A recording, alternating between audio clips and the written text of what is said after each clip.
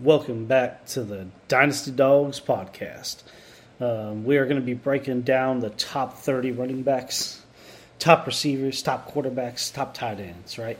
So we've already broke down 5 guys so far, the running backs. We are on number 6, and we're rolling through these quick, right? I'm trying to give you guys insight on each player. That way, if you have a player on your team, what should you do with them? I know it's hard to find that information. We will talk about that. We will answer questions later on down the line if we have them.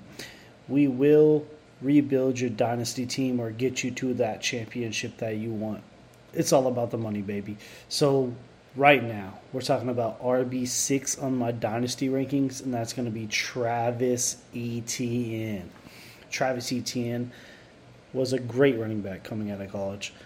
Up there with Najee. Got hurt his rookie year. Didn't really get a play. Comes out as a sophomore, and I mean, he balled, right? He showed why he was up there. He showed how explosive he can be, and guess what? The Jacksonville Jaguars offense is only going to get better.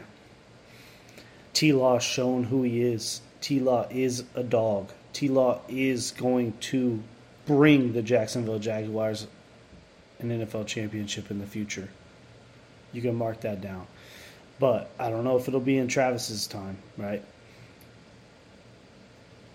But with that being said, right, we have Travis Etienne, who is a pass-catching running back, who has explosive tendencies in an offense that is skyrocketing up the AFC. They're going to be a top 5 offense to 10 offense this year. Right? And that's easy. No doubt. I wouldn't be surprised if they were the number 1 offense with the weapons they have. Travis Etienne, Evan Ingram at tight end, Ridley at receiver. You have Kirk at receiver. You got all these guys. Zay Jones. Their offensive line's good. Like, Travis is going to eat in this offense. He's going to get touches. He's going to get 15 to 20 touches a week. And honestly, if Travis gets 5 touches, he could go for 30 points. That's how good he is. So, with Travis, if I'm a contender, probably hold him. The only way I'm moving Travis if I'm a contender is if I can get like a CMC. If I can get a Nick Chubb and plus, right? But I'm probably just holding Travis.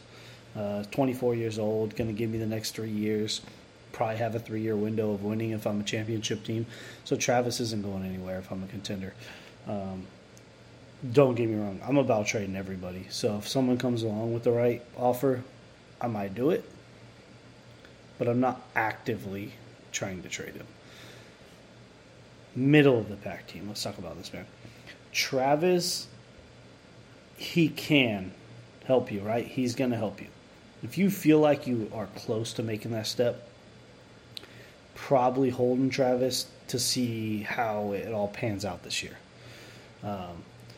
If I'm lower contending, like I feel like I'm like the 7th best team, I might try to move Travis just because I think his value's pretty high right now, right?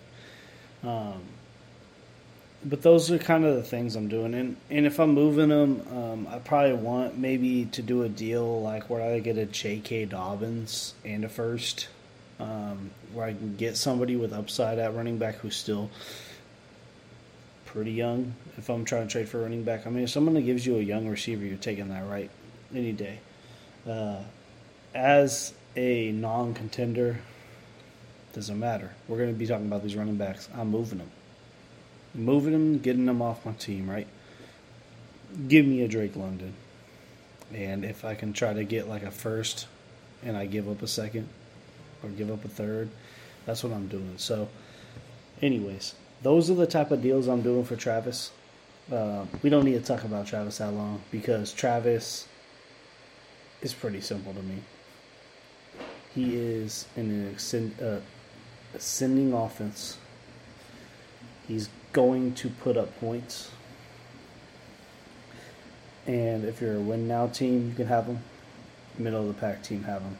But to move Travis, I'm going to have to get something that I really love, right? Unless I am